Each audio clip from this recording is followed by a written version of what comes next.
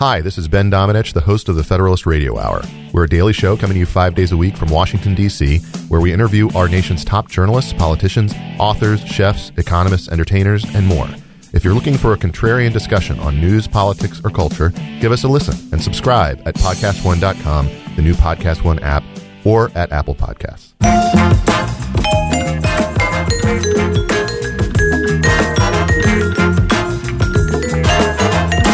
Welcome to Dr. Who Podcast. Check out drwho.com. Click through the Amazon banner. Check out our family of pods. Go to our Facebook page. Set us up at that contact list. Do all that good stuff. I'm dispensing with that and getting into our guests because I'm very excited to talk to Dan Carlin. Podcast is Common Sense, available on iTunes, as well as Hardcore History, also on iTunes. The website is Dan Carlin with a C, CARLIN.com. Twitter is at Hardcore History. And it's a privilege to have you, man. Thank you for having me. I appreciate it. So I said first I would talk a little about you before we get into history because I want you to help me. Because I love the human experience, and the human experience. I'm deeply embedded in the neurobiology and the psychology, and to some extent the anthropology of humans, and even some of the more sort of spiritual kinds of ideas about humans. But it all unfolds in a socio-historical context.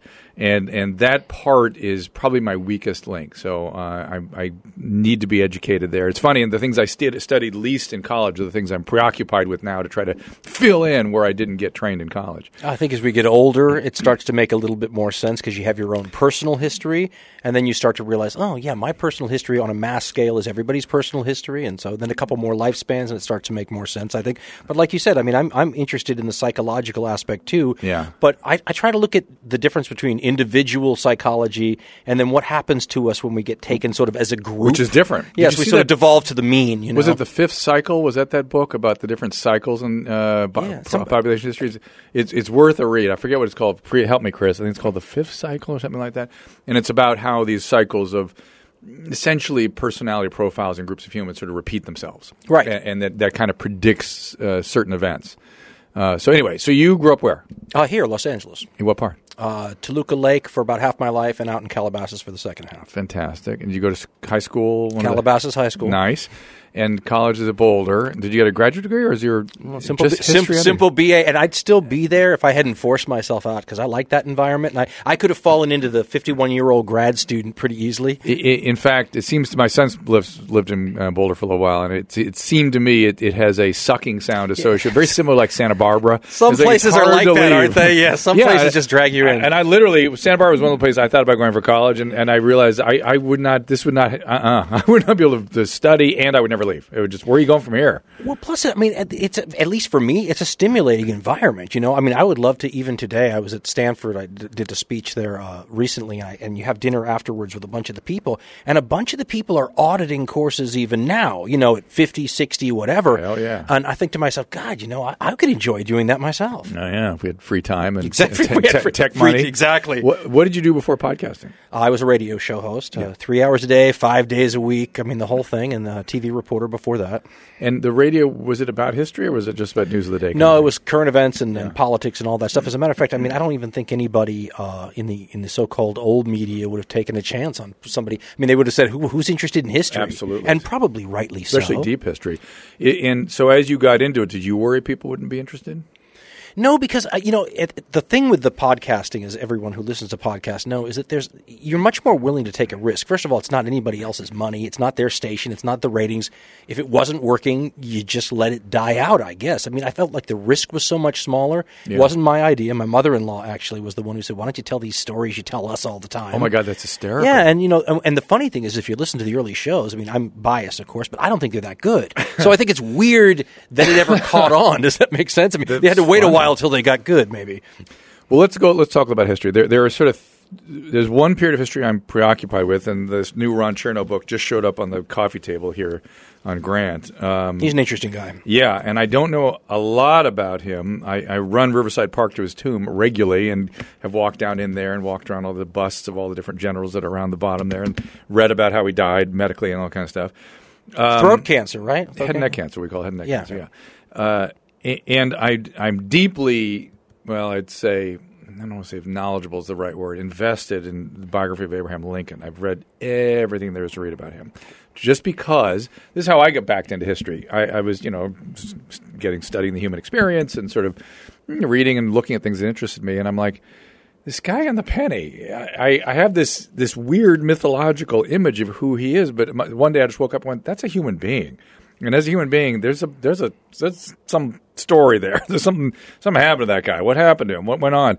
I spent a lot of time reading about his early years and what happened and trying to figure out what went on and how he ended up the way he did. And I think I've got a pretty good idea who he was.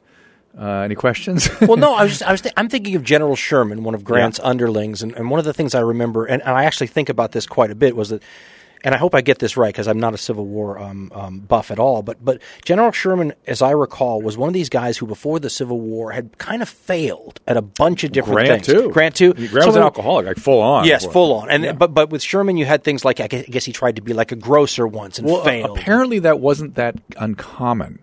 That it was very common for young men. There was a sort of an entrepreneurial thing, particularly on the frontier, the border of the frontier, where you would take loans and buy goods and then try to sell them, or you would buy goods and you would transport them one place or another. Lincoln did all that stuff, and there's this myth about him being running a mail, like he was the mailman or something. He was the mail postman. Well, he got the position as the postal person for the city because he had the general store. And that's who got one that. Goes with the other. That's right. Okay. And he failed routinely. He failed everything. Everything went bankrupt that he did until he became an attorney.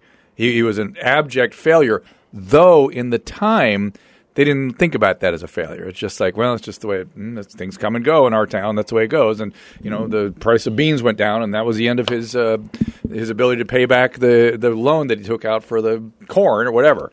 So they would say they lost their money with bad investments. That's what they always said. Nah, it was really more that they needed the kind of infrastructure. So these little sort of heroic gestures to set up the infrastructure.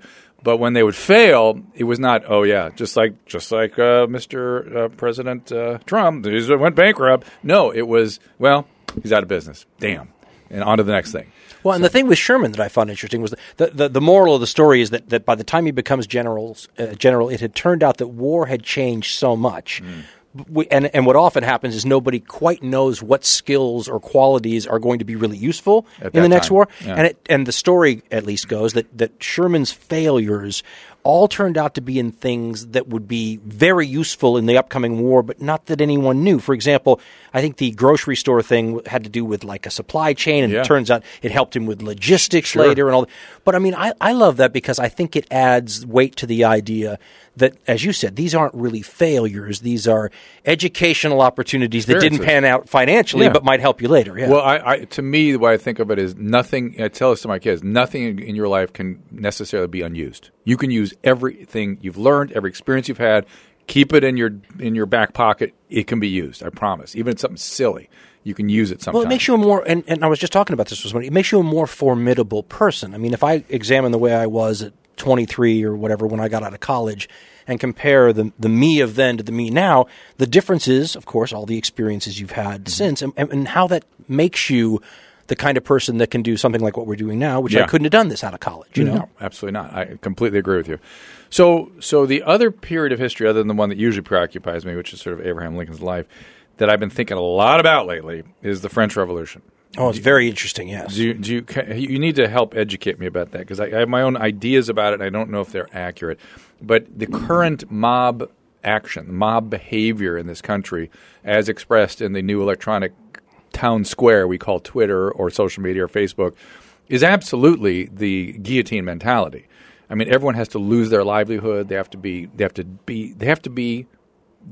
the equivalent of decimated or the mob isn't happy. And now we're starting to see where, much like the sans-culottes and the Jacobins, now the guys that were chopping the heads off yesterday, now they're getting their heads chopped off. Eventually, it just eats itself. And now that's starting to happen. Before, it was, hey, you guys need to behave yourself. Well, guess what? The guys that were saying that, turns out they weren't doing so well. They had some issues. They're getting their heads chopped off. What happened in the French Revolution, and can you make an association between what we're going through now? Or is it just a spurious sort of a connection? Well, everything when you do historical comparisons, as you know, is by definition apples and oranges. Yeah. But what you're trying to do is, and this gets actually to what we were talking about earlier, where to me, the one constant in the equation at all times, because the times change, the clothing changes, the values change, is people. Yeah. So, I mean, if you're talking, there are certain benchmarks. Let's just say pain as an example. Mm-hmm.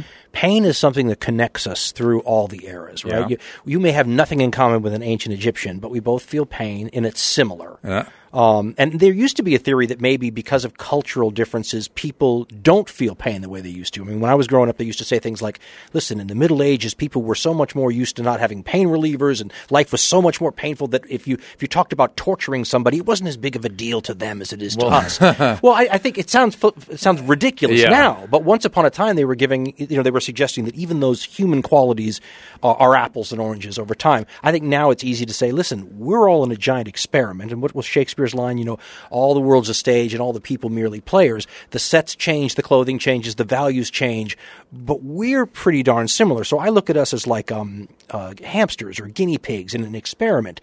If you look, for example, at people throughout history that, before the French Revolution, for example, one of the things people in France and in Paris liked to do was go view public executions. Sort of during the revolution, yeah. Vicious, no, even before. As a matter of fact, it's considered to be one of the reasons that the old regime was considered to be so hated, because they would punish all these people, but the crowds would go to watch. Interesting to me, because in my head, I make a connection between that mob behavior that is so problematic.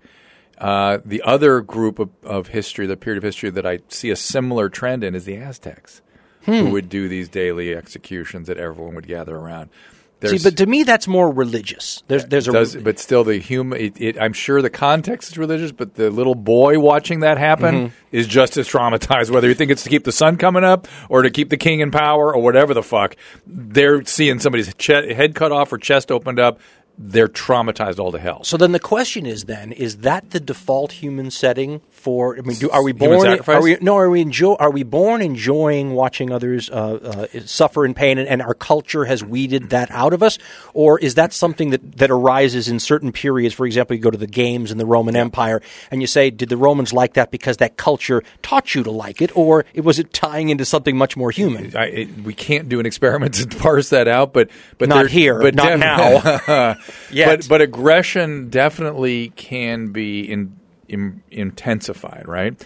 Like in the Aztecs, they had this thing called a codex on how to raise children, and it was essentially holding children over fires and beating the crap out of them. And guess what you get when you do that? Warriors. Perfect. You guys did warriors, but you also get people with out-of-control aggression. And one of the theories is the way to keep that from each individual killing each other in that society, killing your neighbors and everybody else, is to focus that aggression on one or something else. But that something else has to be collectively as a group aggressed against. So every day we got to kill somebody, and we're all there. Okay, I feel purged. I feel better. That's been gratified. Now I can go through my day and not kill my neighbor, theoretically. And the fact that when you see that emerge, those kinds of behaviors, lots of childhood trauma every time. And the pre-revolutionary France, they traumatized the shit out of their kids. I mean, Jean-Jacques Rousseau, right, the great philosopher, the gentle native theory about human development and the social contract. He left 5 infants, 5 kids on the doorstep of orphanages. 5 kids, and dragged that woman around that kept giving birth like his slave. This is how people treated each other in pre-revolutionary France. And this was the man of great virtue and kindness. There's an interesting author, Lloyd Demoss, I believe is his name, and he's somebody who believes, and it's funny because Isaac Asimov used the same term in his Foundation trilogy, but it's not the same thing. It's something called psychohistory. Yes. My wife studied psychohistory. Oh, okay. Okay. Yeah. Well, there you go. So it was really starting to take hold in the 90s, and then it got sidelined all of a sudden. Well, there are a lot of historians who don't love it, but it was should. Well, but it was something. It was something that involved, and we did a show on this on one of the history shows. We called it "Suffer the Children." Yeah. And it was a question about did really, really horrific child rearing practices, and not necessarily due to neglect, although including neglect, but sometimes just a misdiagnosis of what a good, kid needs growing up. Yep. Did that explain a lot of the weirdness or tragedy or whatever in history? 100%. You might like DeMoss's book. 100%. And the thing about the strange thing about childhood trauma is that the thing that we find the most objectionable experience, we repeat it throughout our adulthood. Repeat compulsively. It's called repetition compulsion. Freud identified it long ago, and it's never really been fully explained in terms of what the wiring is that creates that.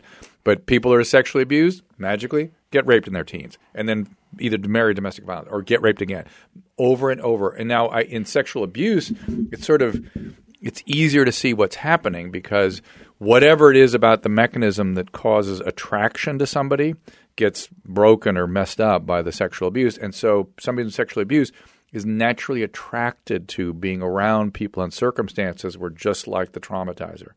You would think it'd be the opposite, right? If you got bitten as a child, you want to stay away from the dog. This is that you go to that dog. Even the more that dog reminded you of the dog when you were a kid, the more likely you are to reach out to that dog, put your face in it. So what happens then? Okay, let's take this from the individual level, which makes total sense to me, and I can mentally envision that to a mass level, like you would call it a traumatized society. Right, and that's where the mob gets involved, right? That's when the mob starts collecting its aggression together and losing. Literally, you get high by being part of the mob, but the mob only acts out in an aggressive fashion. I mean, think about it. What do we do at a football game, right? We get it's gratifying to be part of a mob, part of a crowd. But when that crowd becomes accelerated and agitated, what's it going to do? Go embrace somebody? Is it going to get into civil discourse? It's going to get aggressive. And in answer to your French Revolution question, we think about the cutting off of heads with the guillotine all the time, and what a bloody, terrible thing that was. I'm reading some stuff now that's just fascinating. Tries to reorient your thinking a little bit about the revolution, about the guillotine too. It was considered a medical instrument to make things clean and quick and easy for people. And actually, when you consider what the regime that was overthrown in the French Revolution used to do to people, that's the part I didn't know. Well, tell me about that. The favorite way to kill somebody. This is Louis the 16th. Yeah, this is the ancient regime, as they called it, Ancien regime. Yeah, this is it's called breaking, and there's different versions, either breaking on the wheel or breaking with the wheel. The Catherine wheel. Yeah, in Germany they would do it with the wheel itself. So what they would do is strap people down, and they'd put like slats underneath the joints. And then in Germany, for example, they'd take a giant wagon wheel and break your arms and legs and stuff with it. But in places like France, they would tie you to the wheel and then break all the limbs. And it would go on sometimes for hours, and people would go to watch. So for them, the idea of just cutting off someone's head, the real civil, and the people that really objected to that in France at the time were objecting because they wanted the punishment to be as terrible as possible, because that's what deterred crime. They thought. The other thing is they needed it to go faster too. Right? Yeah, if you needed to kill a lot of people, the whole they were talking about cutting off people's heads and how guillotine had one where you could put 5 people in at once at one time. Oh, I never saw that one. I heard about it. I don't think he ever used it, but he had a plan for a big one. No, but it's funny when you read it because the witnesses were talking about a device, meaning the mechanical guillotine, that just eased you. They thought it eased you into death. One minute you're alive and the next minute you're not. And that was fascinating to them because they've been going to executions that took 4 and 5 hours. And it was some people, of course, echoing what you might hear today if people talked about going easier on the bad guys. That was just too easy. Just too easy. What's the deterrent in that? So you get your head cut off. But the guillotine was a doctor, right? It was Dr. Guillotine. It was. Yeah, and once again, trying to make things better. Yes, he was trying to make them more humane. And what's better than chopping repeatedly, I suppose, which is some of what they got into. Yeah, when you start reading the accounts of how it went, first of all, the problem with things like beheadings and whatnot is that there's really no good way to do it if you're not good at it.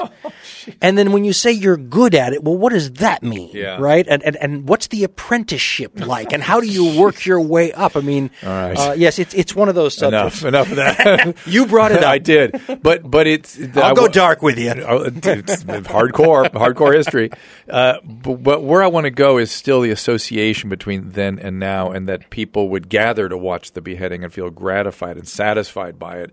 And I think people who are part of the social media acting out now have to feel that satisfaction of harming somebody before they go on to the next victim. They will not stop until somebody's harmed. So we have like the virtual mob now is what you're talking about. Because if you go look at the Founding Fathers and you read the Federalist Papers, they were not huge fans of the mob. No, and not just the mob, but the sort of rabble. They had a whole thing about non-educated, non-land. It was a definite elitist situation. Oh, yeah. That's why we have a republic instead of an Athenian-style democracy. 100%, which, again, those of you that are fans of direct democracy, 100% of direct democracies have failed, my understanding is, right? Well, everything's failed. Well, I mean, nothing lasts. Quickly imploded. Although here in California, we're attempting to have something like a direct democracy. Well, I heard somebody say that the United States of America is in a transition from a republic to a more direct democracy. But yes, I mean, once upon a time, I mean, I was just having this conversation with somebody too. This country is supposed to be a country that's basically run by the legislature, and for all sorts of reasons, we've been empowering the executive for 200 some years, and now the legislature looks inane. You know, I mean, that's what's funny is this august body of the great senators and the great people. It looks inane, doesn't it? And so that's why I think almost by default the power sort of devolves to the chief executive because they can do things without asking people sometimes. Yeah, which is unfortunate. Well, it wasn't the design. I mean, the perfect example, the best example you can think of is the separation of powers that says the guy who runs the country can't take you to war by themselves. And yet, here we go. But it's the most common sense thing in the world, right? Yeah. Everybody. I was telling somebody the other day that, one of the byproducts of Donald Trump might be that the legislators right now, for the first time ever, are going, gee, that's a really dumb idea to have, nuclear war power in the hands of one human being, but they didn't think about it 10 years ago, and they didn't think about it 20 years ago. So in a funny way, the more we put these people in power that maybe scare the powers that be, maybe they start doing things they should have done anyway. Are you more of a Jeffersonian? I'm a Jeffersonian. So living document constitution. No, more old republic agricultural society. Agricultural society, states empower the states. Yeah, and Jefferson was a radical, and there's a lot of people that think because I can see both sides that I'm a moderate, but I don't feel like a moderate. I feel a little bit like I don't fit, but I've always felt like I didn't fit. Like you said, both sides get angry with me because in this climate, you talked about the mob. For me, it's more that even trying to see nuance or trying to understand the other side is seen by, as if we had two sides, but let's just pretend, is seen more as almost being a collaborator. Yes. And I'm not used to that. And gray is a color that no one could see right now. And that's primitive. Again, it's tribal, narcissistic, tribal bullshit that prevents discourse, that prevents any dyadic sort of synthesis, Well, then what's black and white? I mean, that's the part you turn around and go, if you're really looking at the world through black and white, what's ever been black and white? I mean, everything is shades of gray. Absolutely. And so the idea that there's one way and no way and we can't discuss anything else and anything else has to be shouted down, that's Maoist. When you're looking to buy a car, you want to make sure you're getting real pricing on actual inventory. A lot of times that is not the case. People configure cars online only later to find out they are not available. Not with TrueCar. Of course, I'm talking about TrueCar. You get real pricing on actual inventory. This is not pricing offered by TrueCar, but pricing from an actual dealer. And not just any dealer, but a TrueCar certified dealer. This is a carefully curated network of dealers committed to transparency and offering you a competitive market price. Yeah, and we talk about it all the time. Using TrueCar, you can easily find the car you want. Next, TrueCar, TrueCar.com or TrueCar app will show you what other people in your area paid for the same car you're looking for. Now you know what a fair price is, so you can feel confident. Over 3 million cars have been sold to TrueCar users by the TrueCar Certified Dealer Network. Over 3,000 TrueCar Certified dealers are available nationwide. You will get to work directly with a TrueCar Certified dealer that you make contact with, and TrueCar users are more likely to enjoy a faster, better buying experience when they contact a TrueCar Certified dealer. And on average, you can expect to save over $3,000 off MSRP. Once you register, you'll see a real price on actual inventory. Hook up with that TrueCar certified dealer. Have a better buying experience. TrueCar, go to the TrueCar.com or TrueCar app. Do what I'm telling you. How much do you think this is a factor of the way the technology has developed? So you take a Twitter and 140 characters. Can you do anything besides call somebody a name in 140 characters? Well, we're going to have 250 or something. What is it, Chris, Gary? Oh, that'll change the world, right? We're going to have 250. Is that what's coming? Something. I don't know what the number is, but it's going to be a bunch more. Yeah, I I blame our educational system so much because it just feels like people are talking about things that feel a certain way or they believe is a certain thing but aren't willing to look at it or spend the time really accumulating sufficient knowledge to make a judgment. So judgment doesn't really even exist. It makes you think, I was talking about education not that long ago with somebody, and we were trying to figure out, if you could reform it magically. And the way the ancient Greeks did it is so, at least during the time period that is often quoted. Over 300. Well, you'd have like one august professor who'd take 8 or 9 people, and that would be, they'd show you around, they'd take you places, they'd do things, they'd ask probing questions. But the point was is that there was no way to escape that environment by faking it, by not. By the time you got out of there, you could talk to that professor on equal terms. It's like the old line from Kung Fu: by the time you could grab the pebble out of his hand, it was time to go. Yeah, right. And it was never meant to be in a mass level or sort of churned out. It's a very personal kind of a thing. How many students can a teacher effectively? That's right. And this is, as we all know, the one we have now is a more than century system. A long time ago to create people that could work on the assembly line. And in a way, it becomes like all systems, calcified, so that even though the original goal of the system isn't really what we need to do anymore, it's really hard to do big change. Mm-hmm. You can do tweaking, and we can move incrementally forward. But if you said, listen, we should have done this every year for the last 100 years, so we're way behind. We got to do a lot now. Yeah, it's a calcified system that would be very difficult, including through unions and parents and everything you can think of. There'd be so much pushback. Well, let's go back to Founding Fathers, because it reminds the educational deficiency reminds me that when I was watching the play Hamilton, I thought, oh my God, this is what most people are going to think is history, and it's good. I'm rather they have that than nothing. Yeah, more than they had. Yeah, right. But it was like, that first act. It's like, that's kind of what happened. But back to Jefferson and our founding fathers. So is Jefferson your main sort of focus? Do you like thinking and paying attention to him? Or? Well, it depends. Listen, there are things that I look at that blow my mind sometimes. So you mentioned the educational system. Yeah. When you realize that James Madison, and if you go read James Madison, he'll just blow you away, but he's like 23. When he's writing the stuff. Yeah, and you can't even get your mind around somebody who's that well-educated, that articulate, that smart, and 23. Yeah. Because you don't even know if you're today, how do you get in a position like that where anybody's reading your stuff at 23 even, you know? They're fabulously interesting human beings, and their education is fabulously important and incredible. And the fact that what they did is still lasting, even in a placeholder sense in the modern world, is crazy. They and I had a little insight into that. I was in London the other day, and I thought to myself, that's why we were able to produce guys like that. We had a British system. It was all very British education, British culture, British institution, British government, and they worked. And these extraordinary people were able to take advantage of that. You have to remind people, too, that all these people who founded this country, the main guys were all British citizens whose history was British, who remembered the glorious revolution in the 17th century before this one, the rights of Englishmen. They fought for the British. Absolutely. Most of them. And the French. French and Indian Wars. We call the French and Indian War. It was it's part of the 7 Years' War. Yeah, it was a French war. And it was a world war. It was a world war, essentially, and our piece was the sort of Canada-Indian part. That's right. And our people fought on that as British. I don't think they ever really initially intended to break off. I think it was a decision they didn't want to make. Well, I think they were forced to, because they would have been hung, they would have been killed if they had, given the position they took. As what was it that Benjamin Franklin said? Gentlemen, we better hang together, because if we do not, we'll all hang separately.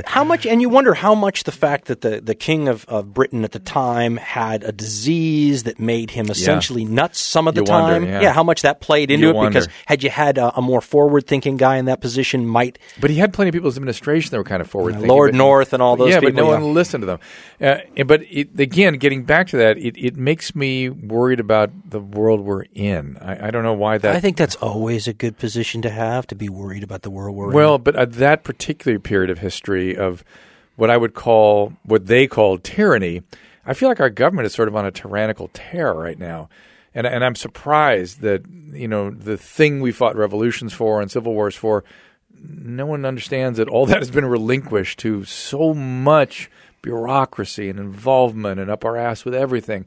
That, as Adam always says, if So founding fathers could see just him having to get a building permit from the city, they'd shit themselves. They'd vomit right there in the city hall. We have loopholed our protections pretty effectively. I mean, and someone said to me once, I remember years ago, because I used to scream on the radio about this, we're losing our rights, we're losing the, and they would say, would you please list the amendments that have been repealed and all these kinds of things? And it's not that simple. Right? Were you saying we're losing our rights? Yes. And they were saying, well, would you please diagram when the Fourth Amendment was taken back? And you have to say it doesn't work that way, because if you look at what would be required to do that, 2/3 of the state legislature, everything to change an amendment, they just create, as one Supreme Court justice had said when he did it, that the Constitution is not a suicide pact, but that opens up the door, because once you loophole it, these are supposed to be basically lines in the sand. Well, I think, though, what we have done – riddle me this. You tell me if this is right. And I don't know enough to know either. But it's very simple. This construct in my head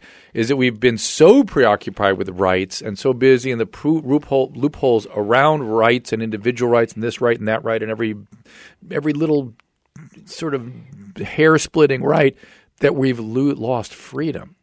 That freedom has been. Did you go look up this book I wrote a long time ago? Oh, is this your book? I just years ago I wrote something, and the subtitle was "More Rights and Less Liberty." We're there, yeah. But we are real. But I'm only saying it because I'm living it, and that's the thing that. And I'm looking at the millennials and the kids behind them, and they don't really seem concerned about freedom and liberty, or understand that really was the fundamental principle we were sort of getting into here in this country. It was to live free. Well, and you do wonder about that. I mean, you sit there and go, that's my problem. I think that's why we have Trump. I think it's a freedom move. They put a murder weapon in Washington, or a wrecking ball. I really think that's what they were. I wish one side were more interested in that kind of stuff, because I could gravitate that way. Doesn't it feel like there's sort of a libertarian coalescence in the middle? Sort of people. I hear a lot of people using that word. They don't mean it. I think it's marketing more, because I think first of all, the president, and this doesn't make him any different than the other presidents, but they don't exactly scream a lot about your constitutional rights unless there's a hot. If there's gun violence and they want to make sure nothing gets touched, then they'll bring up the Second Amendment. But otherwise, you don't hear. I mean, when's the last time in the age of terrorism anybody talked about the Fourth Amendment, one of the most important rights to protect yourself from the government? But if you asked Americans today, and I think this is perhaps part of the problem, if you'd said right after 9/11, listen, we're going to really have a vulnerability if you insist on this Fourth Amendment, and a lot of Americans would have said, fine. Yeah. I got the old line that my friend's dad always said, we call it the Otto principle. He said, I had nothing to hide. Okay, that's a really bad reason to give up a right, though. Yeah. I got nothing to hide. Well, you don't know what they're looking for. Yeah. And you don't know what they might be looking for next week, and you don't know what they might find that they planted on you. I mean, you can go down the road a million times, but James Madison did not include something like a Fourth Amendment because he was hoping to get criminals off, Madison, as I understand it, didn't feel that rights were that important in a lot of his constitutional arguments initially. He felt that the rights were not worth the paper they were written on, because the Constitution already promised all that. They didn't need to be specified. And then he wrote the Bill of Rights. Little did he know it needed to be much more specified than it even funny? was. That's a weird little wrinkle of history I heard the other day. Maybe you say it. I may have heard you say it. Well, but if you believe, I couldn't get that. If you believe as they did, they were in an age of enlightenment and rational thought. Yeah. I mean, there was a lot of pie in the sky. Enlightenment is under attack right now. Yeah, I think so. But go ahead, pie in the sky. No, but I mean, so you could make assumptions like, well, people would never, I mean, for example, one of the assumptions they made was that the various branches of government would not end up ceding their authority to the other branches because people are naturally protective of rights. Right. Well, except that if it turns out that the Congress can avoid any hard decisions like actually putting their John Hancock on a war declaration and instead say something like, well, we'll give him an authorization. Yeah. And then when the war turns out well, say we were for it all the time when the war turns out. So, I mean, I think maybe there's craven human emotions and elements that maybe they didn't take into account with their high-minded thinking. You got to remember the way they practiced politics then was so different. It was pretty bare-knuckled. Was bare-knuckled, but you didn't speak for yourself. Everything was by representation. Everything. You were always one. You'd go out and talk and tell your position, but when it came to delegations and whatnot, and the nominations, everyone would be doing it. You didn't even have direct election of senators. No, everything was back at least one or two steps, and I think the fact that it's now directly to the people for the most part creates all this kind of preoccupation with politics. I would be very interested, and I've talked about this a lot, but I'd be very interested to wonder how much the two parties have been a problem in this, because I feel like in this being the decline of all the things you just mentioned, right? Where all of these things that I grew up, I tell my wife all the time, when I go to these patriotic gatherings, whether it's a ball game or whatever, and they start doing the national anthem, I feel like it's mocking a little bit because the marketing of the United States' values is as strong as ever. Mm-hmm. But if you actually drill down and try to live up to some of that stuff, it seems a little hollow to me. And I am a patriot in the old sense of the word, right? I mean, those things actually mean something to me.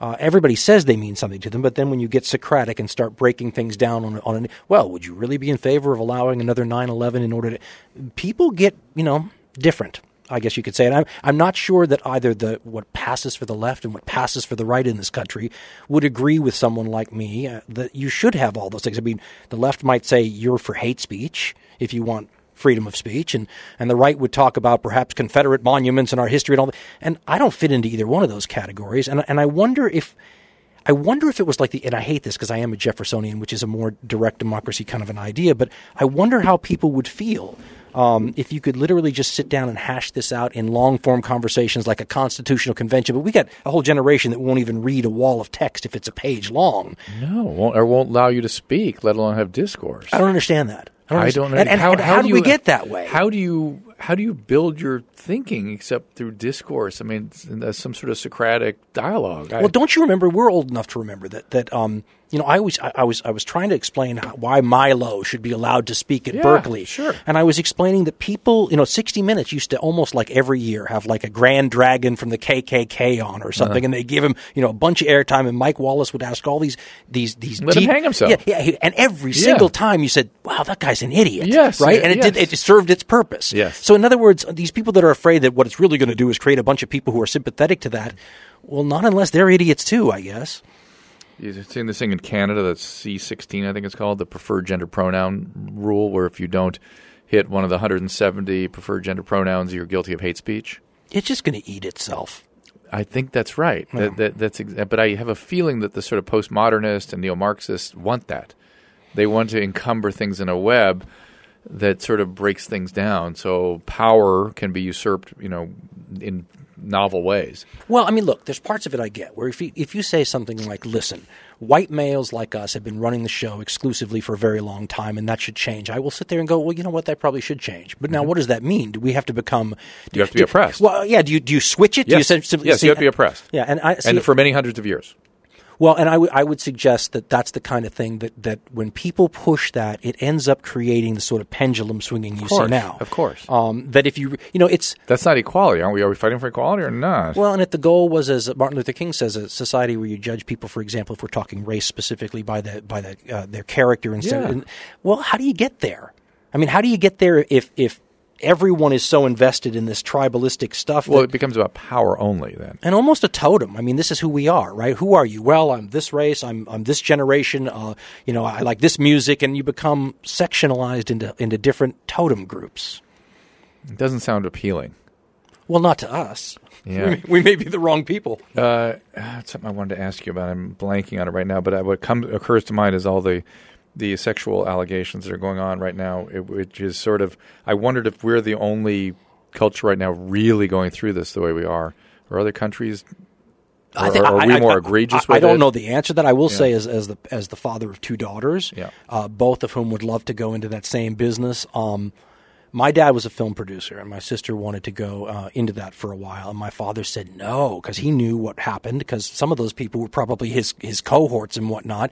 I think that something like this, it's been going on since the beginning of Hollywood. I mean, the old 1920s scandals, I mean, they're very similar to what you run into today. They weren't sexual harassment. They were legitimate, awful stories. But I mean, it's almost like Hollywood and entertainment has drawn people of that ilk forever. Mm-hmm. So I look at this as maybe an important corrective.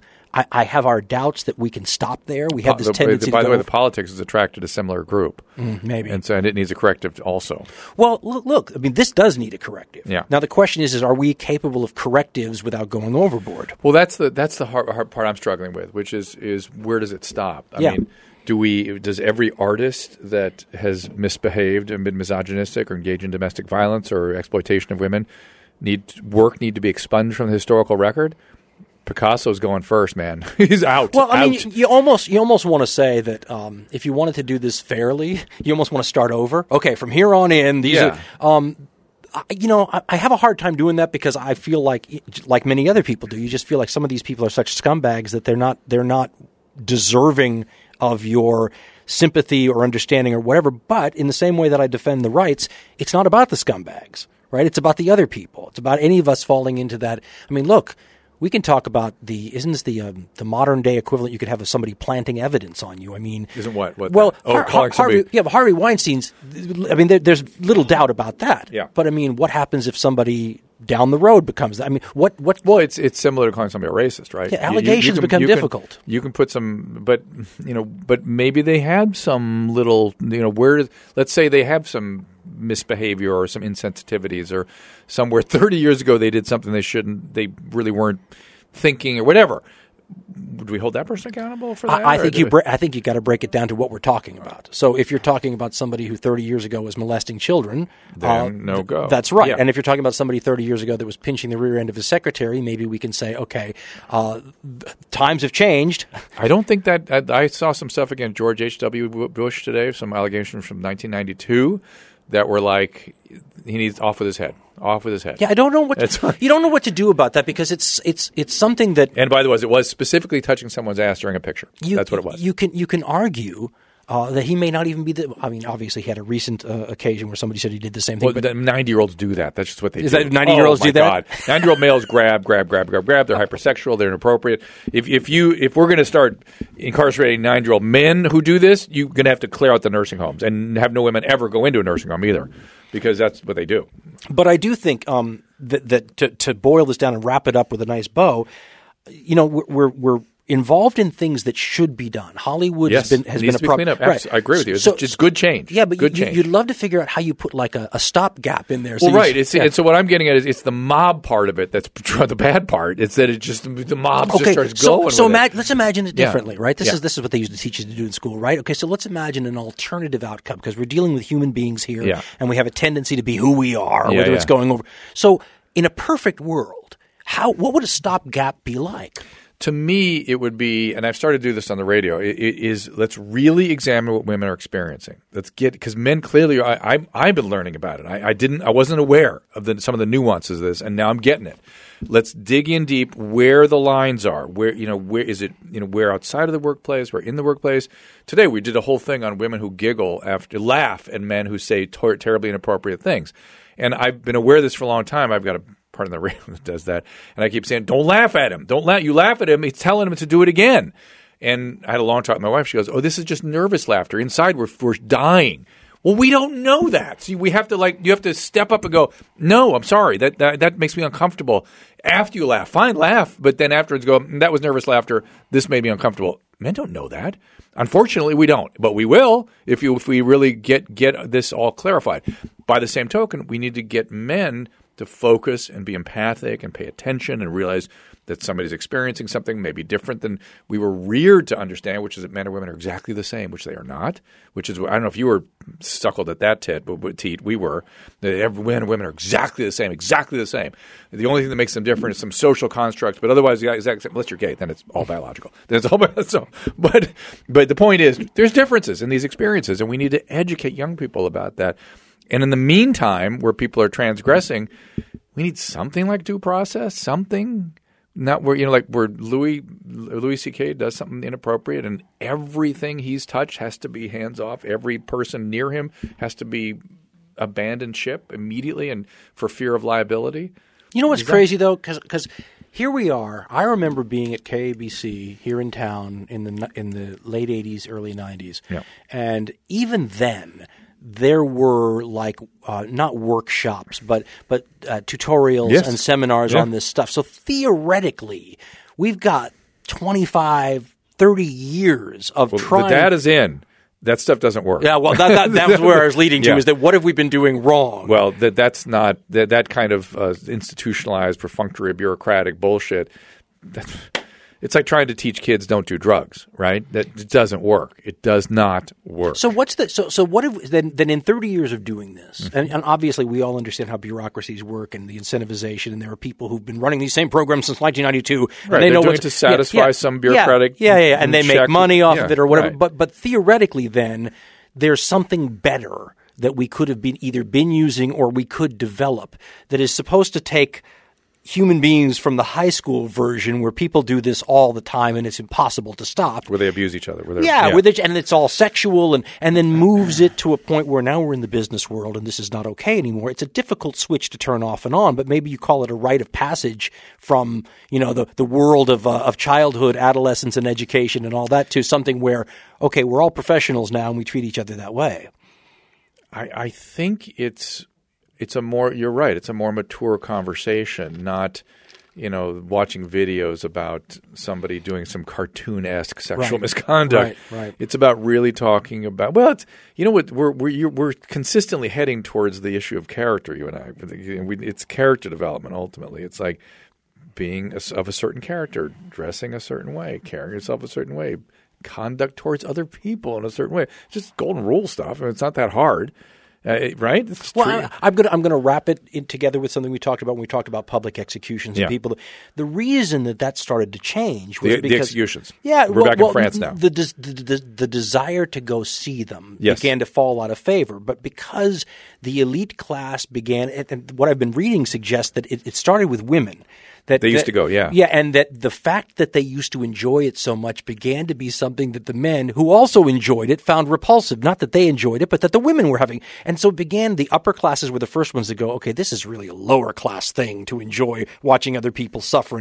And so eventually it became something to be frowned upon as lower class and part of the mob, as you would say. And so when I was growing up, they used to believe sensibilities had changed around the Enlightenment period. I worry. The only thing I worry about in terms of your theory is that they may have killed off everybody else who didn't have a rational sort of character about them. But okay.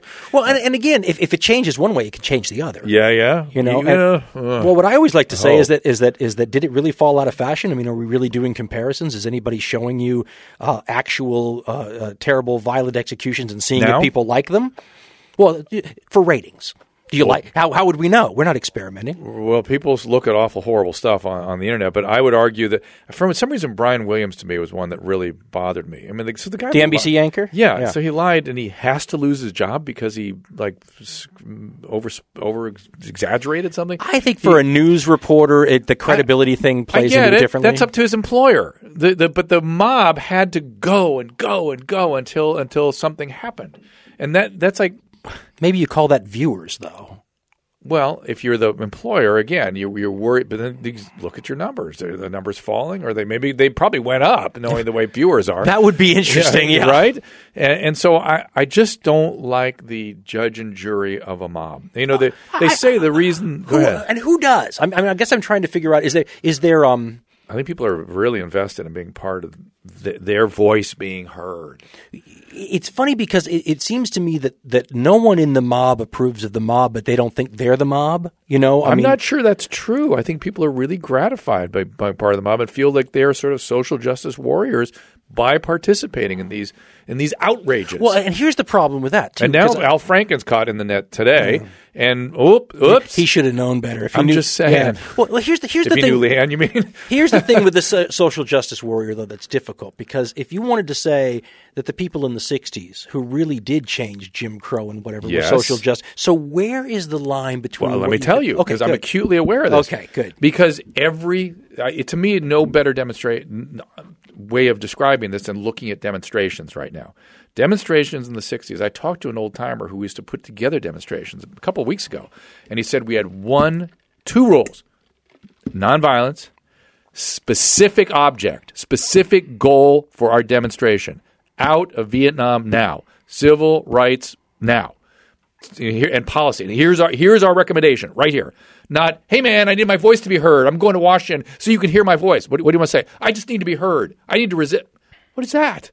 That's nothing. It's a waste of time, a waste of resources, as opposed to this government is unjust, needs to get out of Vietnam right now.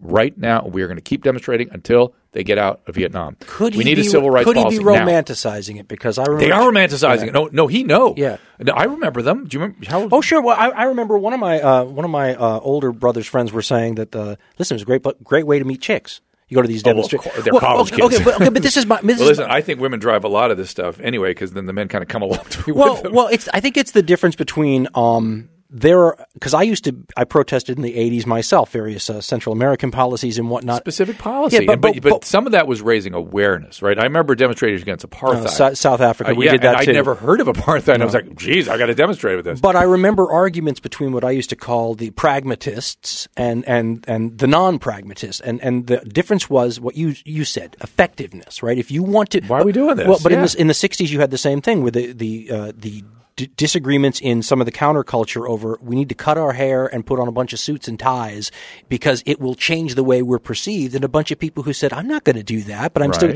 So it was the difference between this is what's going to be most effective versus this is a bit of street theater and it's a whole lot more fun to do street theater. I tend to believe that we're more like other generations than we think, and I bet without proof that generation had talking about the 60s now. Yes, a core of people that were as driven and committed as you can imagine in every way you just mentioned. No, I understand what you're saying. And a large group around them that are the followers, and it was hip and cool. I completely agree. But the point being is that the demonstrations today are romanticized versions strictly. There's without the core of somebody trying to make a specific change. Because I just cannot I can't figure out what any of them are trying to do. Well, that's my problem. I can't talk to them. Because we can't, Jonah Goldberg had a column. He's a straight up and down establishment conservative, but he had a column recently where he was saying it's no fun to even have political conversations anymore because they never get past, I don't believe your sources, you don't believe my sources, and we're going to start calling each other names because it doesn't get any farther than that. When we were younger, you could have real political discussions, and they were stimulating. Yes. And I, as a scientist, a clinician and stuff myself, I've gotten to the point where I don't know what's best or right or what should or shouldn't happen. It's too complicated. I know what I think, perhaps, and I know I've got issues. I can evaluate things and listen and look at things and sort of see where I have concerns like mob behavior and things like that. But in terms of, is Donald Trump the end of the world? I don't know. Teddy Roosevelt was the same guy. You get right down to it, smarter version, but same guy, narcissist. I had a lot of problems with Teddy Roosevelt personally, just so you know. Oh, good. Well, he was a nut job, right? I mean, complete nut job. In a lot of ways. I liked him. I thought he was. I love. Well, at least I love the Edmund Morris book about him. That's what I love. It's probably. If you think the Spanish-American War was the beginning of going down a wrong path, I do. I do too. I think, and if every time we don't finish a war, I go look at the Spanish-American War. Same thing. We lost our. We didn't. It was a bad idea in the first place. It was concocted around the Maine, which was a boiler that blew up. Wasn't even terrorism, and we left behind Cuba. Good job. And we got stuck in an insurgency in the Philippines and screwed the Philippines up for to this day. Yeah, to this day. And I kept looking at some of the. Well, Afghanistan, for instance, you don't finish it, you're going to get Cuba. That's what you're going to get. Well, and sometimes you can't. How do you finish Afghanistan? I know. I don't know. If you have that answer, the point is, I don't know. It's way too complicated for me. Who should be president? What's the good for us, bad for us? It's too complicated. But here's the problem: even the specialists. So if you go to the military heads in Afghanistan, they'll tell you maybe how to fight the war in Afghanistan. But then they're lacking in the same way we talked about General Sherman needing they're lacking other things like the political dimensions that might be helpful. And everything. It's going to require groups of people from different specialties, but then that requires us to be able to sit down and have these conversations you're talking about. Which we can't. And, of course, we don't have the resources to do these things either. That's the other part. We sort of think of ourselves as limitless resources in this country. We just don't have I had an interesting conversation with a European when I mentioned, everybody calls people who don't want to be as involved in foreign affairs as we are now an isolationist. And I always say, if you want to have a foreign policy like 98% of the countries in the world, that would be called isolationist by our standards because we're viewing it from so far in one direction. But I mean, I think you look at this and you say to yourself, okay, I said that we should get out of some of the countries we're in. We should pare down the mission. And the Europeans, I had a friend who said, how could you do that? He said, we depend on you. Oh, boy. He said, you're keeping the peace of the world. And if you came, but I said to him, yeah, but we got to be able to actually do that. It doesn't do any good for us to pretend we're going to try and then fail. Or to be give the image that we could magically do it forever just because. It's a marathon and you'll run out of gas. What was your problem with Roosevelt? Teddy or Franklin? Teddy. Franklin is easy to My problem with Teddy Roosevelt is, and I'm going to use a very loaded word, but it applies, and he was an imperialist in the old sense of the big word. Time. Yes, and but he was an imperialist because he thought that's what great countries did, and he was looking at other great countries and saying, well, if you're going to be great, you got to do what they do. I would even argue he would say, hey, it's my great country, it's me, that he's in my. Well, he would say I'm great peoples do. Well, he was also a product of his day. Yes. If you go read the history books from that time period, they all sound like Teddy Roosevelt wrote them. God, when his descriptions of what was the hill he climbed? San Juan. It was really kettled, but they say San Juan. Yeah, he would just go, oh, poor guy next to me was cut in half. Poor guy next to me, the shrapnel got him. Too bad. Anyway, of course, they weren't going to get me. I moved on. Like 0 sense. Oh, I had a grandfather like him. He's an adrenaline junkie. Well, we call that an alcoholic. But but I don't think Teddy was an alcoholic. I think he was just so grandiose and so manic and so narcissistic. Well, remember, he grew up as an asthmatic child who was always, if you wanted to do a psychological profile there and said there was some overcompensating. Way overcompensating.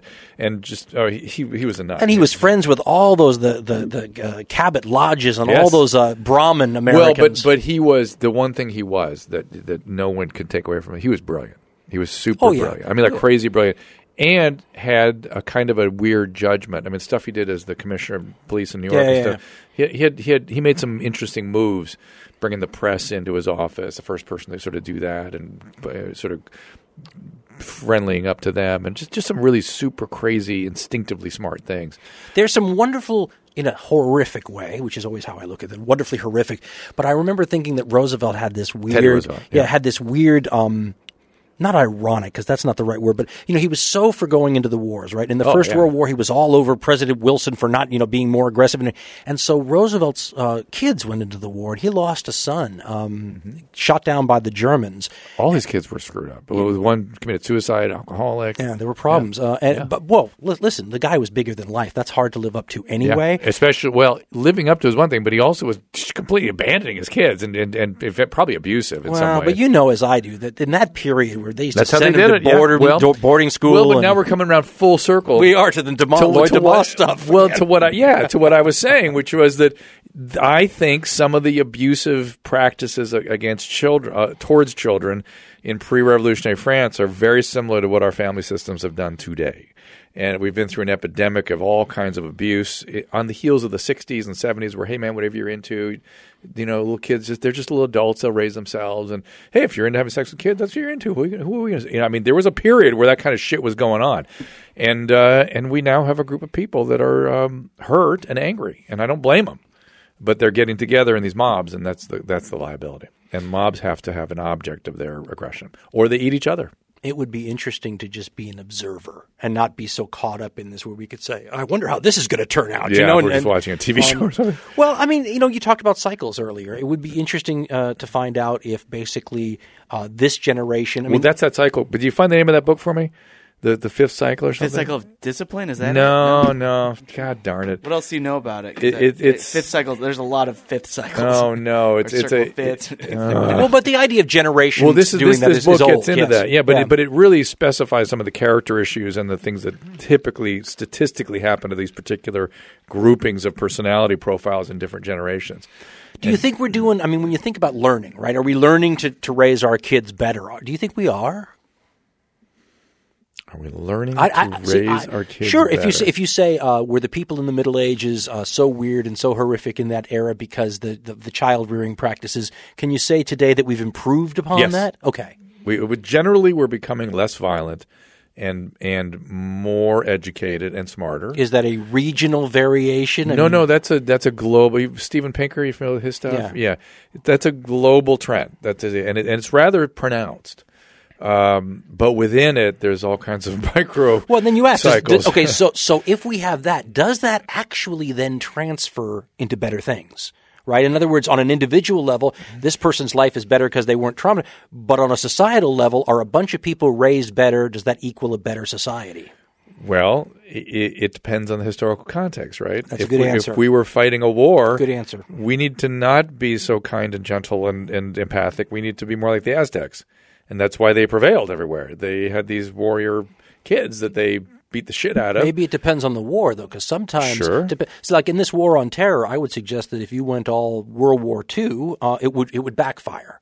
Right, because it's a hearts and minds conflict, I think, like Vietnam was. Everybody always said, well, why don't you just go, carpet bomb the place and nuke it, turn it into glass, and war's over. Well, because we were in part of a larger Cold War where everyone was watching how you behaved and how well your conduct in that war matched your rhetoric and all these things. Yeah. So, I mean, you can go kill a lot of terrorists, but if you kill a lot of innocent people at the same time, you create more terrorists. So it's a little different than defeating the Nazis in the Second World War, for very example. Different. It's almost like it's almost a police action. It's a giant guerrilla war. Yeah, it's one of the things that I'm pimping you about history a little bit. You're allowed. The other period that we're now bleeding into is how Rome eventually disappeared, and I think it's some of these same issues that they lost a cultural identity, they lost a willfulness, they sort of. Are we talking about the Republic or the Empire? The Republic, the Empire has already sort of decayed. They lost a will to sustain that, and probably that was a good thing. But what really the final sort of when they what was it? Was it the decline and fall of the Roman Empire, where he talked about the hordes coming in across a frozen Edward river? Gibbon. And Yeah, stuff? that's the Empire. Yeah, but it was more than that. I think it was just a sort of a devolution, probably by something like what we think of as terrorist groups today, just an infiltration and a hearts and mind thing. I don't look at, and this just may be me, I don't look at the Empire as all that comparable. But when you look at the Republic, and I just had this conversation with somebody recently too, and you have to make like 10,000 disclaimers and say, well, everything is different. But there are some human elements in there. We're still humans. And systemic things, Yeah. right? So any powerful commercial republic in history, and there's not a lot of them, is going to have broad dynamics that remind you of our time now, because we are a powerful commercial republic that's also an empire. When you look at things like, though, the corruption of Roman politics, for example, oh boy, does that look like our stuff. Right? Also, and not everybody talks about this. This is more of a me thing. But, one of the really weird things about the Roman descent into empire was nobody ever announced that happened. That there was an empire? Yeah, that they weren't continuing just like they did before. So, for example, you can be into the second and third Roman emperors, but they're still electing senators. And the senators are still taking money for bribes. And it's, in other words, the forms remained comfortable and the same, but the government had changed entirely. So it's the same thing we were talking about how I feel a little bit ripped off when we're doing national anthems and all this, because I hear all this talk about freedom and I want it, right? And I feel like, okay, I want us to be about that. The forms are the same, right? So the flag, people go crazy over the flag, and that's great, but the flag is a symbol, right? Yeah. It's the things that the flag symbolizes that we're just blasé about allowing to go to hell in a handbasket. That's right. But the flag's still important. So you say to yourself, okay, so if we became an empire in 100 years with no freedoms at all, would we still show the same devotion to the flag? Is the actual piece of fabric what's important there, or is it what it stands for? And if it's what it stands for, you better know what that is. That's what's changed. Yeah, we don't know what that is. No, but if we freaked out as much over the actual things as the forms, we'd be in better shape. My friend Ami Horowitz went to Berkeley last week and waved an American flag in the main quad. And started, greatest country on earth, America, and just was abused. He taped the whole thing. People, screw you, it's horrible, how dare you, fuck you, this is the worst country on earth. Then the next day went out with an ISIS flag, and he got, good on you, man, I'm behind you. Well really? Done. Absolutely.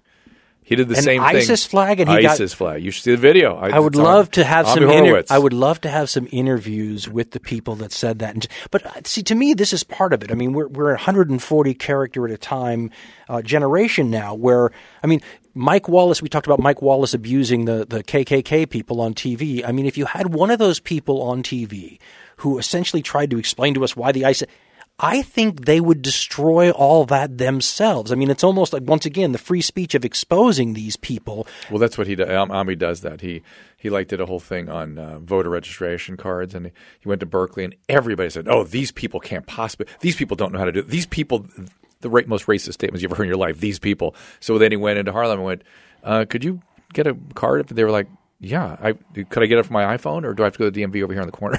I mean, it's like, of course. It's like the most racist attitudes in the world. But it's why I hate everybody. That's why I end up in the middle, because I'm sympathetic to everything. I'm sympathetic to the desire for tolerance. I'm sympathetic to preferred gender pronouns. I'm sympathetic to all that. It's just – and I'm sympathetic to people – having a very strong opinion about right to life, things like that. I'm sympathetic to it. I understand how people could hold these values dear, and I'm deeply sympathetic to it. But as a pragmatic reality, I end up hating everybody, because ultimately exactly what we're talking about, this brilliant system that was set up, the freedoms that we were afforded, all that is getting trashed in the process of all these deeply sympathetic and meaningful ideas and ideologies, but they are undermining or they're eroding into what unfortunately used to keep us all together is so important. Could you suggest, and this is just a suggestion, that there is a strain of American DNA that has always been the holier than thou moral? I mean, for example, moralizing. the prohibitionists, for example, and yeah. all that, where you turn around and you go, this is a modern day version of whatever that gene was, just manifesting in a 21st century way. Well, just hearing you say that makes me feel good, so it must be something real in that. Or maybe it just feels good. No, it feels good because I thought, oh, you mean we may have been here before in some other and doesn't it rise and fall? Of course, I'm hoping. See, that's my fear, is that it feels so deep now. It feels so intense that I fear we're not coming out of this. But I have faith we will. It might be like a tipping point capsizing thing where the boat often rights itself, but that's no guarantee it won't capsize. That's maybe what feels so fearful about it. But I am seeing people sort of congregate in the middle, and I like that because that's where I'm sitting. I'm sitting looking on both sides going, yeah, you got a point. Yeah, you got a point. But I think it's like you said, once it's the equivalent of the moral death penalty for asserting anything beyond the catechism, that becomes a problem because then, as you said, you can't even have a discussion without being a collaborator. I would just like freedom to be reestablished. That's why the libertarian sort of moniker sort of comes up for me. Even though I'm not a libertarian, really, I'm sympathetic. I think Americans, as a group, have a broad libertarian streak. Absolutely, but if they would just re-entrench in the freedom to take care of our take care of our local issues, our family, our children. Now we're going back to Jeffersonian agriculture. Fine. Although I am sympathetic to Hamilton and his economic structure because that's what allowed us to develop the way we did. The problem we have, though, with like I'm sympathetic to states' rights myself. Our problem is just as human beings, the way we are, we can't help but abuse that thing, right? We all understand what happened to states' rights. It became a cover to allow things to happen that we had grown away from allowing anymore. I mean, you can't have separate but equal, right? Certainly in California. Right. Well, but I mean, I think once again we could make the point that these were good changes. I just read it, and if your listeners haven't read it, it's dated but still incredibly powerful. What is it? Black Like Me. Do you remember that book? Sure. Okay, it's classic, but you know what? They don't read it much anymore. Black Like Me, I come from a journalist background, and this is the greatest, most exciting journalistic move anybody ever made. For those of you who don't know, this was in Jim Crow America, late 1950s. The journalist, who was a white guy, decided to, for lack of a better word, paint himself black and go to the South and live as a black person in the South. And I had a conversation with an African-American friend of mine who said, I don't know why you would recommend that book to anybody. Why wouldn't you find one of the good African-American authors who could really explain the experience better from their perspective? And I said, because if you're talking to a white audience, sometimes it's more powerful to realize that all this journalist had to do was literally change the color of his skin with a pigment, go down there, and his entire world was topsy-turvy. The book is hardly more than a pamphlet. It's worth reading. It's incredible. And it made a huge impact at the time and has been partially forgotten, I think. But you go read that and you realize, listen, there's a lot of things that had to change, and we're back to the same point. I think the Jim Crow era was almost more damaging than slavery itself in a weird way. I mean, I don't want to even put those kinds of values on it. But what it was in a sense more hypocritical because we pretend like we'd solved the problem, but we'd essentially kept it the same. Yeah, so bad. But I guess we get to the same point, right? How do you solve those legitimate problems and make progress without going overboard the other direction? Or is going overboard the other direction part of the correction? Like a pendulum.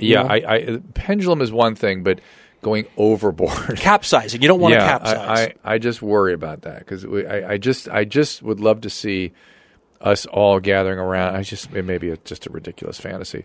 Just the basic principles that we all agree upon that keep us together. Let's get back to that. Somebody has to talk about those. We don't get enough conversation about those. I know we don't. Yeah. I know. And with freedom being at the center, and then how that's protected. And discuss what that means. And you know what I tried to explain. By the way, I began thinking in the 80s. I was thinking we had tested the limits of freedom and gone too far.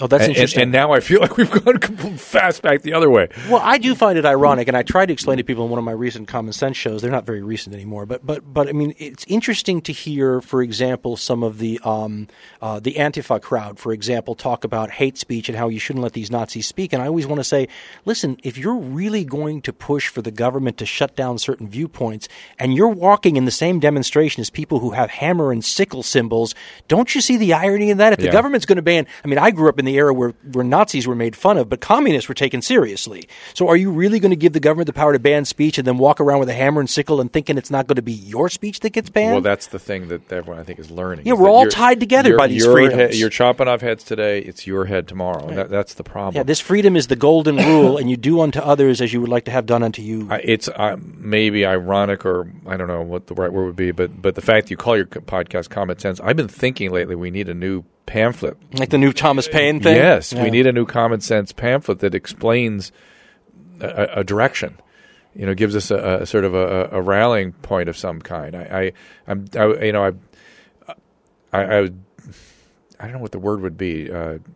Jealous that they had that pamphlet really had way more impact than people really think about, right? Huge. It was huge. Oh, and not just in this country. Yeah, and the fact that he died on the streets of Paris, 20 years later, it's just one of the great tragedies of history, in my thinking, that he was sort of cast out, right? Wasn't he? Sort of for some reason. Maybe he's a little nutty guy, but...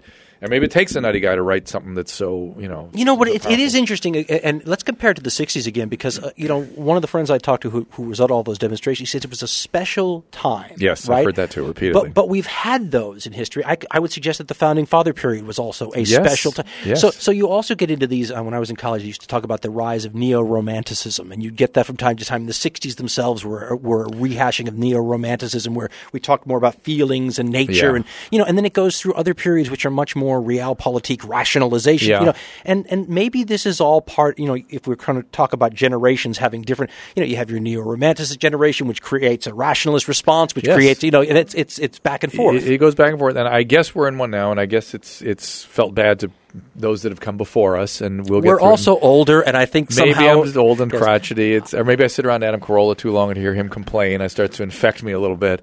But I'm fascinated by humans. I'm fascinated by the human experience, and I appreciate a chance to talk to you because history is my weakest link, and just to sort of sit and think about it is very important. It would be really interesting to have you read a lot more history and then apply all of the knowledge and the other disciplines that you have to that. I'll tell you what, the only way I get to reading about history, I get to listening about history through people like you, and I'm an auditory learner, but through biographies. It's the only thing I can sit and read is biographies because to me that's history, is biography. I mean, ultimately, there are people that have said that, I'm sure.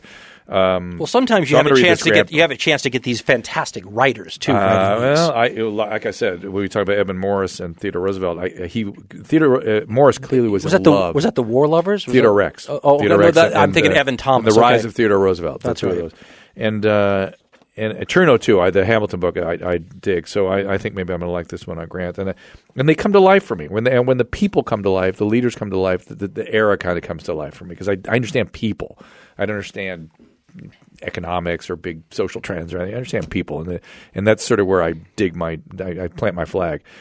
But I could talk to you all day. We could do a 5-hour podcast easily, and maybe one day if you guys. I do those regularly. I know. I listen to them. What's coming up on your pods? Do we look for anything particular? I can't talk about it. I never tell what's coming up. I will say that we're going to focus. What's preoccupying you right now? Right now, a lot of reading. Where? What are you trying to understand, or what do you want to know about? We do two kinds of podcasts with the history one. One we called Blitz editions because we thought they were going to be short. Well, they're not short. Now it turns out that one's about like the last one we did was about the fight against the Celtic people that went on with Julius Caesar. I saw that. Okay, but that's a historical event, most like books you would read.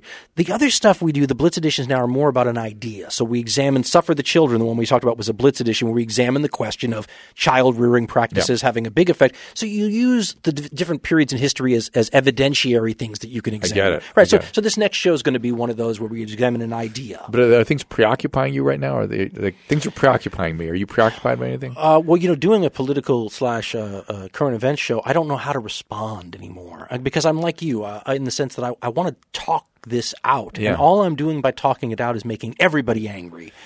I think you have to do that. I think you just have to make everybody angry. Just not be careful not to not have hubris and not take sides and just try to stay with the conversation. Well, here's the problem I'm having, and maybe you have some advice for me, and I don't want to run over. I don't know what the time is. But I mean, an example is trying to have a conversation where, let's talk about Afghanistan for a second. So you try to talk about Afghanistan, you have to explain how things got the way they are. Yes. But when you're talking to people, their horizon, even if they know anything, is often very short. Yeah, that's a mistake. And so you spend a lot of the conversation saying, well, of course you know this, right? Yeah.